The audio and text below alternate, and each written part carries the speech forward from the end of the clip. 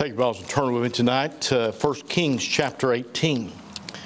1 Kings chapter 18. If you would please stand for the reading of God's Word if you're able to. 1 Kings chapter 18. We're going to begin reading in verse 41, read down through verse 46. 1 Kings chapter 18, verse 41. And Elijah said unto Ahab, Get thee up and eat and drink, for there is a sound of abundance of rain. So Ahab went up to eat and to drink, and Elijah went up to the top of Carmel. And he cast himself down upon the earth and put his face between his knees, and said to his servant, Go up now, look toward the sea. And he went up and looked and said, There's nothing. And he said, Go again 7 times. And it came to pass at the 7th time that he said, Behold, there ariseth a little cloud out of the sea, like a man's hand. And he said, Go up, say unto Ahab, Prepare thy chariot, and get thee down, that the rain stop thee not. And it came to pass in the meanwhile that the heaven was black with clouds and wind, and there was a great rain, and Ahab rode and went to Jezreel. And the hand of the Lord was on Elijah, and he girded up his loins and ran before Ahab to the entrance of Jezreel. Look with me back in verse 43, which will be our text this evening. It says, And he said unto his servant, Go up now, look toward the sea. And he went up and looked and said, There's nothing. And he said, Go again 7 times. I'd like to preach a message that I've titled, There's Nothing. Let's pray. Father, we come to you this evening and we thank you for your mercies and goodness. Thank you for saving Izzy this morning, Lord, and thank you for what you're doing in hearts and lives. Lord, I pray that you continue to work. Lord, I pray that you'd be with us tonight. Speak to our hearts, draw us near unto you. Strengthen us, Lord, for the work that's before us this week. Lord, there's a lot of work to be done. There's a lot of hope, Lord, that we'll see folks come and they see these kids come, Lord, and see them, those that are lost get saved, many of them, Lord. I pray that you work in their hearts and lives. I pray for safety. I pray, Lord, that your hand would be upon the teaching, the preaching, Lord, all the work that's going on, Lord, that you might be glorified in all that's said and done. But now, Lord, we ask you to meet with us tonight, Lord. Just do a great work in our hearts. Challenge us, Lord. Encourage us. Strengthen us, Lord, for what you'd have in our lives. And Lord, I pray now that you would be glorified, lifted up, and we'll give you the honor and glory for our prayer in Jesus' name. Amen. Be seated. Just prior to this in the scripture here, you find a great challenge that took place. That challenge was between the prophets of Baal. There was 400 prophets of Baal, and there was Elijah. The 400 prophets of Baal set up their altar there, and they killed a bullock and put on it, and they danced around it and called on their God to pour out the fire from heaven and consume it, showing who was the greatest God and who had the God that existed, and nothing happened. They went all day, nothing happened. About the time of the evening feast and time of prayer, Elijah called the people over, and he set up the altar there, repaired the altar, he said, and he laid that bullock upon there, and they put the wood under it, and they poured water on it, and they poured water on it again, they poured water on it again, they filled up a trench that was around it with water, and Elijah began to pray and ask God to show his hand and show himself mighty, sending fire down to consume that offering there, that bullock. Well, as the scripture brings and points out, the fire from heaven fell and consumed the bullock and even burned up the altar, and it was gone, licked up the water out of the trenches and even the dust and everything, and it showed the hand of God was mighty. Well, then we find that they take the prophets of Baal down and they kill them down there and do away with them. And now Ahab has went up to eat there, and he sat down to eat, and Elijah has gone up now. He's about ready to pray and ask the Lord to open the windows of heaven and pour out the rain. It's been 3.5 years at this point. 3.5 years since it had rained. Because of the wickedness of Ahab and Jezebel and all the wickedness that had went through the kingdom of God there, and how that people were following the wrong God. They were following the God of Baal instead of the true God of heaven. And so God just shut off the rain. For 3.5 years, we're beginning to feel like that, amen, around here. And for 3.5 years, there was no rain. And so we find that he kneels down there and he sits down there and he begins to pray. I'd like us to look at a few things concerning this, and I want you to look at this here. Look at verse 42. You see, there was one victory that was taking place, and that was the fire that fell and showed that there was a God in heaven. But one victory doesn't end the need to pray and to seek the Lord for another victory. Verse 42 says, so Ahab went up to eat and drink, and Elijah went down upon the up to top of Carmel and cast himself down upon the earth and put his face between his knees. Now he's not tired and just sitting down and trying to get rest and trying to take a nap. He took that position because he's praying. Elijah knew the work of the Lord wasn't done in convincing the people of the God of heaven. Yeah, they seen the fire fall. They seen how they had consumed the sacrifices, even though it had been wet down with all that water that they'd carried up there. And yet there needed to be something else happen. It had rained for 3.5 years. He needed to see the heavens open and the rain come upon them when they had turned to the Lord. And so we see that he begins to pray. In fact, James chapter 5, verse 17 and 18 says, Elias, talking about Elijah here, was a man subject to like passions as we are, and he prayed earnestly that it might not rain. And it rained not on the earth by the space of 3 years and 6 months. And then it says, and he prayed again, talking about what we just read there, and the heaven gave rain, and the earth brought forth her fruit. So he assumed that position of praying. Though there had been a victory, far too often we as Christians, we see some great movings of God and we see the victory of God and we begin to bask in it. We begin to sit back and we begin to relax. We begin to take it easy. Not Elijah. He sat down and he began to pray for God to move in another powerful way. Not just the fire that fell from heaven, but also to send the rain so that the people, it would confirm to the people that God had moved. We sit back, we relax, we take it easy after a victory in our lives, but when we do, all we're doing is setting ourselves up for defeat just around the corner. So many times I've seen churches see some great things happen, and they begin to just sit back and take it easy. That could be us. We're seeing some great things happen. We're seeing souls saved. We're seeing lives change. We're seeing growth. We're seeing spiritual growth. We're seeing numerical growth. We're seeing everything. And it'd be easy just to sit back and relax and think, well, boy, that's good. We've seen some great victory. No, my friend, it's not time to sit back and relax. It's time to do like Elijah here and begin to pray for the next victory and asking God to do a great work and saving more souls and doing greater things. Amen. The Bible tells us in 1 Thessalonians chapter 5, verse 17, it says, pray without ceasing. Elijah wasn't done praying. He said, I'm going to pray again. He prayed again for the rain to come, and it came. Ephesians chapter 6, verse 18 says, praying always with all prayer and supplication in the Spirit, and watching thereunto with all perseverance and supplication for all saints. Otherwise, he said, listen, he said, keep on praying. Keep on seeking God. Just keep on doing that. 1 Peter 5:8 says, be sober, be vigilant. We know the rest of that. For your adversary, the devil, walked about as a roaring lion, seeking whom may devour. But he says, be vigilant. Be busy. Keep your eyes on God. Keep your eyes on what's going on. And ask God to do something great and begin to work in that direction. The problem is most people see what the servant first seen, and that was nothing. Look there in verse 43. He said to his servant, go up now, look toward the sea.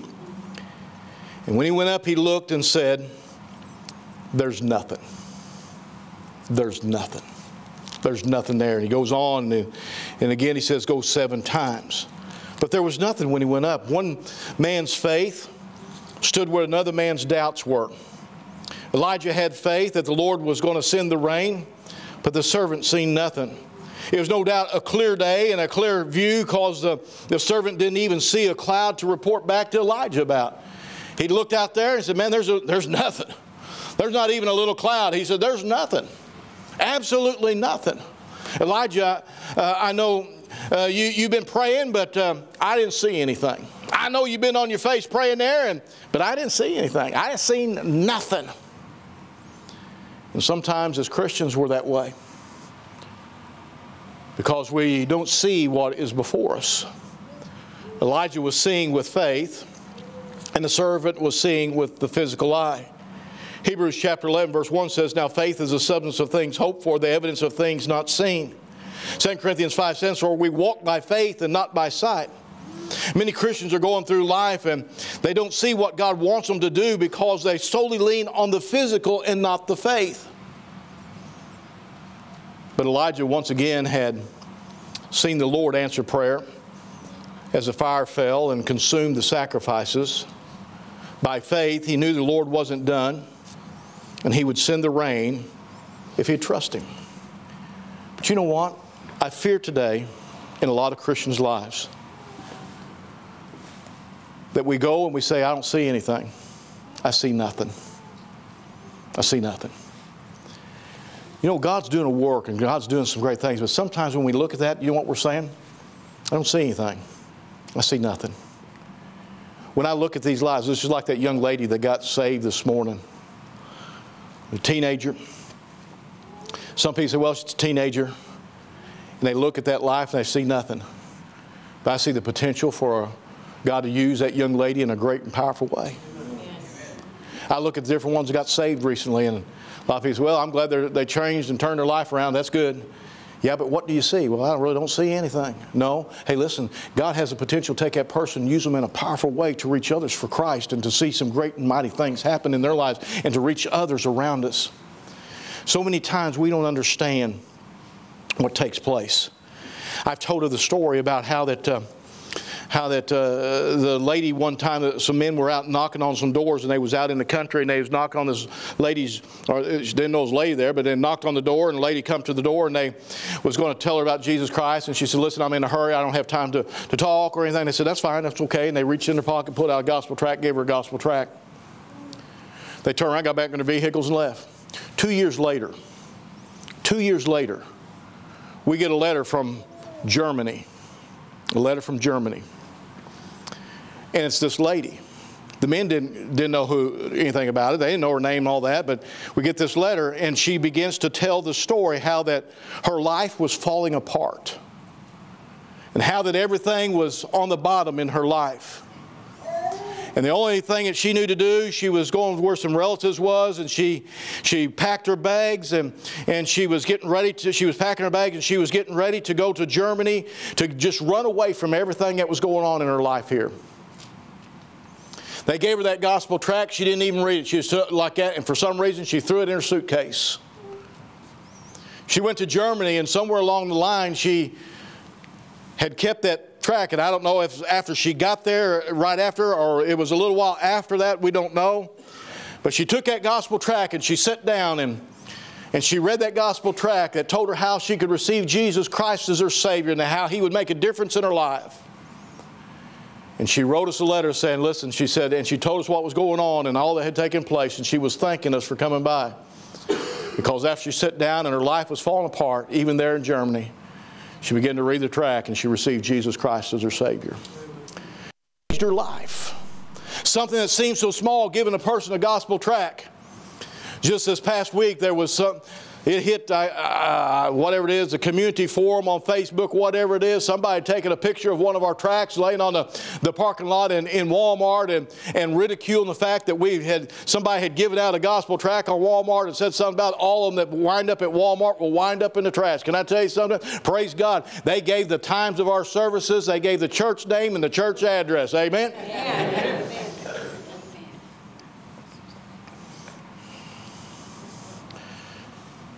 What may seem like nothing to some is something to God.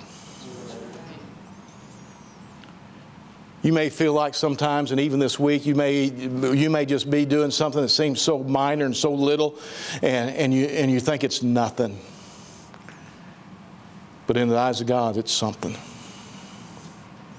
It might be just going around and making sure all the stools are flushed and everything, all the trash is picked up. It's something.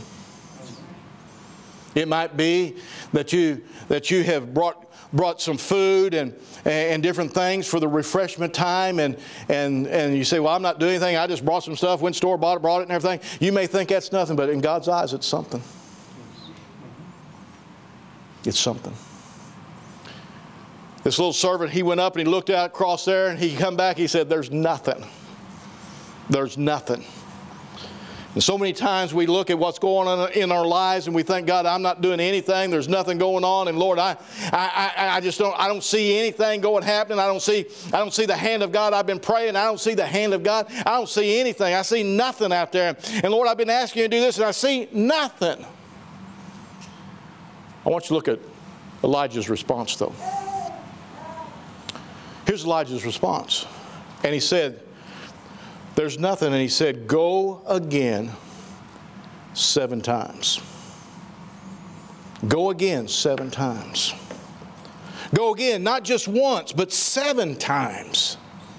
Now, a lot of times I've read that and I got to thinking about that this time. Just as I was thinking about, I counted the first time as part of the 7 times. No. This man actually went 8 times. Because he said, go again 7 times.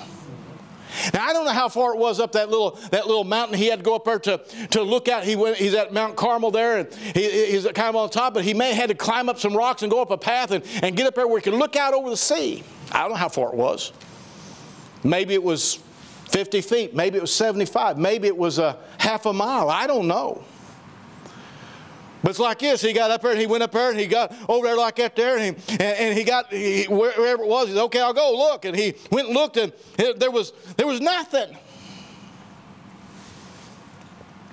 He comes back to Elijah. Nothing.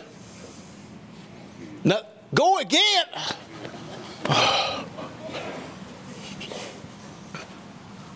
I don't know why he's sending me over here at cloud. There's no clouds in the sky. There's nothing out there. There's no, it's as clear as it can be. I'm telling you, I know you've been praying, but there's nothing.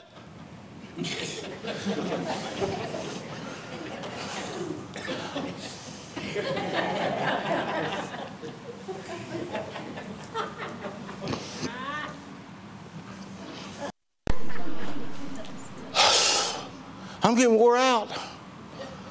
It's hot. It's dry. And there's nothing. I've been up. This is the 3rd time I've been up and 4 times. There's nothing. Are you? Yep.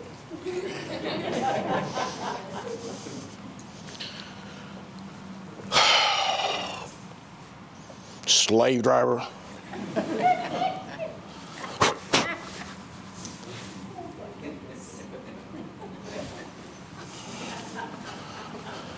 Five times. There's nothing. 2 more. That's it. You got it. Would you like? Never mind. Might know I'd have to follow a Baptist preacher around. Nothing. Absolutely nothing. He thinks there's going to be something here because he's been praying. Whoop-de-doo. I know that you've seen the victory and everything, and I know the fire fell, but I'm going to tell you something. There's nothing. This is it right here. Go ahead. 7? I got to find me a different job. I'm getting wore out doing this. Oh, wait a minute. Is there something on my glasses? Well, it's something. It's not much. It's just a little bitty cloud coming up out of the sea, about the size of a man's hand. Look at that. Okay. Well, it's not a lot, but there's a cloud about the size of a man's hand coming up out of the sea. What did I tell you? You wore me out running back and forth. That's what you did. 7 times. What did he see? Actually 7 times because he went the first time. And he went 6 more times. He's seen nothing. You know, a lot of times in our prayer life, a lot of times in our life when we're trying to see God do something, we don't see anything. We see nothing. Nothing. But it's not time to quit. You can imagine the thoughts of that servant. Each time he saw nothing. He went only probably out of obedience unto Elijah because he was Elijah's servant. 7 is the number of completion and perfection in the Bible. In fact, you go through the Bible and you'll find 7, 7, 7, 7. You'll begin to find 7 in many different situations. And you can look at it and you can see how that God uses that number 7.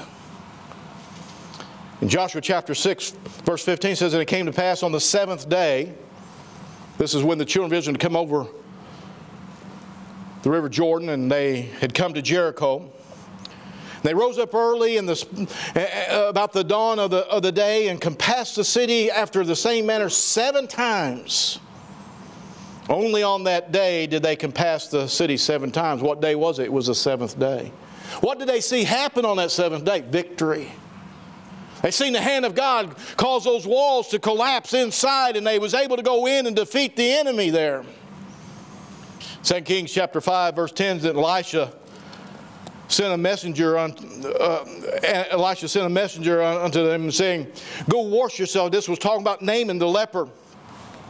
Naaman the leper came and he had leprosy, and he came because he'd heard the little maiden that had been taken captive in his house, and this captain of this army, the little girl went to him and said, listen, if you could just get to the man of God, he'll tell you, and he could heal you of your leprosy. So here comes Naaman. He comes up to where Elisha is. Not Elijah, Elisha.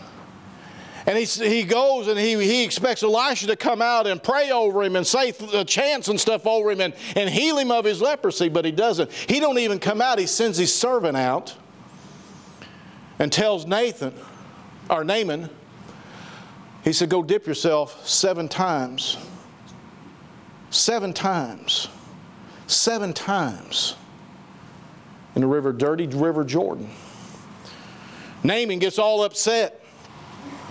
He said, hey, that's not going to do anything. Why not go back to Abana and Pharpar over in our land, which are good, clean rivers, and dip in them? Why should I go up to this muddy river Jordan and dip 7 times in it? This is a bunch of stuff. I'll see nothing but muddy water. But they convinced him to go. He went down and he dipped himself 7 times in Jordan according to the saying of the man of God. And on the 7th time, his flesh came again like unto the flesh of a little child, and he was clean. 7 times. 7 times. The psalmist says in Psalms 164 in Psalms 119, 164, it says, 7 times a day do I praise thee because of thy righteous judgments. That's David. He said, Lord, I praise you 7 times a day. Not just once, not just twice, not just 3 times, not just 4 times, not just 5 times, but 7 times, Lord, I praise thee daily. There's something about that number of 7 that's a completion and perfection. But really what I want you to consider tonight is this. I want you to consider the response that Elijah says. And that response is this. Go again. Go again. Otherwise, pray. And when you see nothing, go again and pray until you see the hand of God. Witness, and even if there's nothing, go again. I think of a man by the name of Bill Mounts down in southeast Missouri, where I was born and raised and was youth pastor down there for 17 years in the church. And we would go out on Thursday night knocking on doors and witnessing to people, talking to people about the Lord Jesus Christ, trying to see them receive Christ as Savior. And there was a period of time there for probably a year, and I'm not exaggerating, probably a year, practically every Thursday night. I did it so often I felt ashamed of myself in a way, but God kept telling me keep going. And I'd go and I'd knock on Bill Mounts' door, and he'd welcome me in. He knew. It got to a point that Bill knew I would be there on Thursday night, and I would get there. He'd have a glass of iced tea waiting on me. Every Thursday night. And Bill'd sit there, and I'd witness to him. I'd talk with him for a while, and I'd witness to him, and I'd plead with him, Dustin, get saved. And he even at times with tears rolling down his face, he said, I'm going to one of these days. I'm going to. And he said, but I got to get rid of this in my life, and I got to change this in my life, and I got to do this in my life. And then one day, somebody told me, said, hey, did you hear that Bill Mounts and his wife and the younger kids moved? I said, where'd they move to? It's completely out of state. I was like, nothing. Nothing. All those times I'd went and witnessed to him. All those times I'd sit down and talk to him. All the prayer that I'd prayed and weekly and asking God to save this man. One Sunday night, we always sit on the front row. I didn't want Janine to be a backslider. So we sit on the front row. As we had our teenagers in the rows behind us. If they didn't sit with their parents, they had to sit in the row behind us. The 2 rows behind us, we'd fill them up. We'd sit on the front row. About the time that they did the announcements before Brother Parker was getting up ready to preach and everything, I heard somebody say, can I say something? And I had to turn around because it was in the complete back far corner and turn around and kind of look, and I thought, he looks familiar. Or I said the back corner is on the aisle, but on this side. Catty corner from us. And it was Bill Mounts. I don't ever remember coming to church. He stood up and he said, I just want to tell you some thank yous. Never given up on me. He said, saved. The whole time we thought, nothing. Go again. Go again. Go again.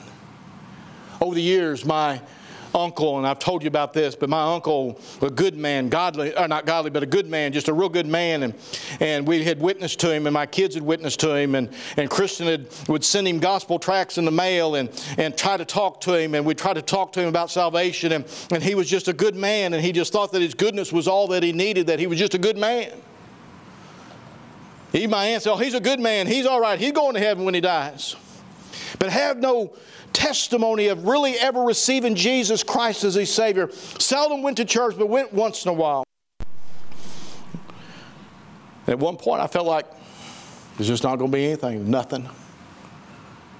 And I remember that day we went down there and he'd been having some heart problems. I sat down with him. I said, hey, listen, Uncle Lynn, I said, you got heart problems. If you died, I said, do you know where you spend eternity? He said, no, I don't. I said, would you let me take a Bible and show you how you can know? He said, yes. We went out in the sunroom for 2 hours. He's a very intellectual man, very smart man. For 2 hours he asked questions. We gave him the scripture. And finally I seen that God had broke that shell.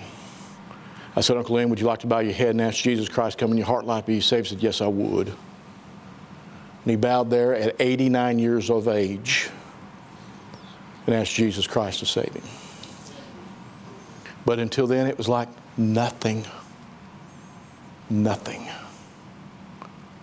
Baptized him when he was 91. Seen him grow in the Lord. He lived to be 100 years old. Buried him last November. But until that day, it seemed like nothing. There may be people you're praying for. There may be people you've been talking to at work. There may be people that's in your family that you've been trying to witness to. There may have been people you've been trying to get to come to church, and it just seems like nothing. Elijah said, go again. Go again. When others quit, go again. When there's doubts and you don't see the Lord moving, go again. Even though you're in this world and you don't see anything happening, just keep on going again. Go again. Live for God. Boy, while everything's going down the tubes and everybody's throwing up their hands saying we're not seeing anything happen, hey, listen, go again. Preachers ought to just keep on going again. Missionaries ought to keep going again. We just got to keep on going again. Get in that book and go again. You say, well, preacher, I've been reading the book and it just seems like I'm up against the wall. Go again. Well, preacher, I've been praying about this and praying about this and praying about it. And it seems like I'm not getting anywhere. It doesn't seem like God's answering. Well, go again. Go again. Go again.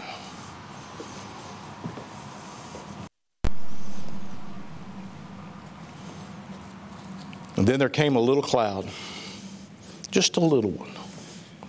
Verse 44 says, and it came to pass the seventh time that he said, behold, there ariseth a little cloud out of the sea, like a man's hand. He said, go up, say to Ahab, prepare thy chariot, and get thee down, that the rain stop thee not. It wasn't a big cloud. It wasn't a furious cloud with lightning. It was a little cloud coming out of the sea like a man's hand. Something's getting ready to happen. Something's about to take place. It's been 3.5 years since there's been any rain. It's been dry. It's been devastating.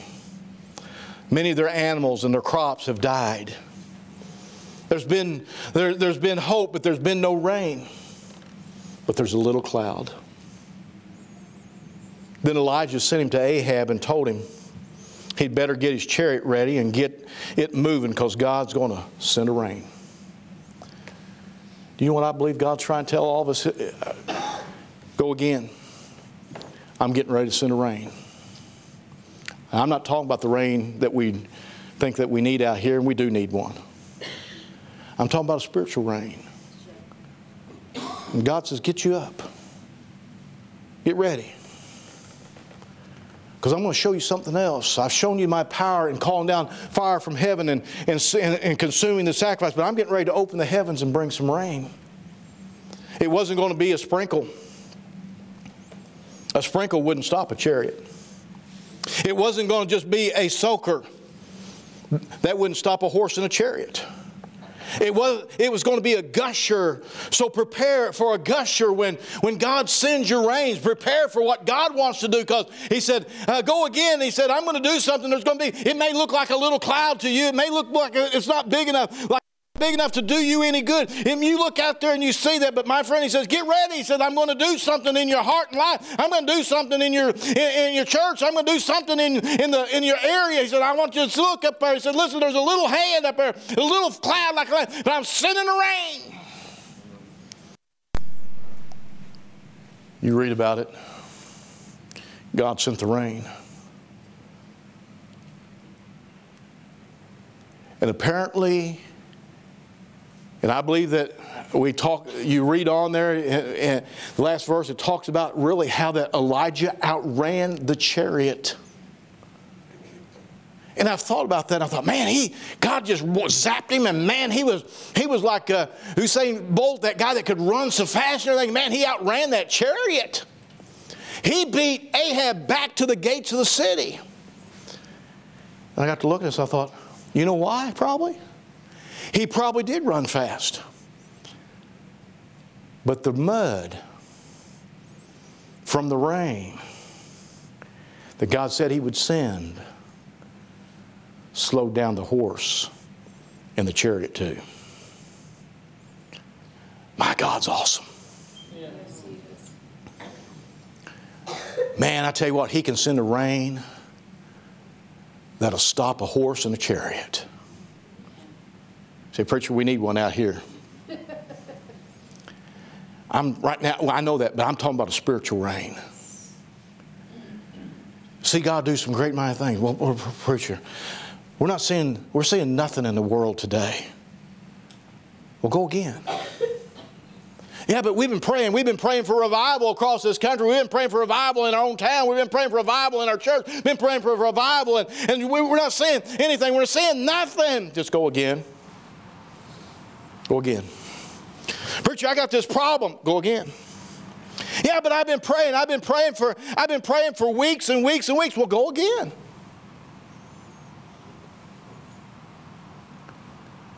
I have this need in my life. Well, go again. Yeah, but I've been praying, and it just seems like there's something. If it's anything, just a little bitty thing out there. It's not going to answer. It's not going to be enough. You better get your chariot ready.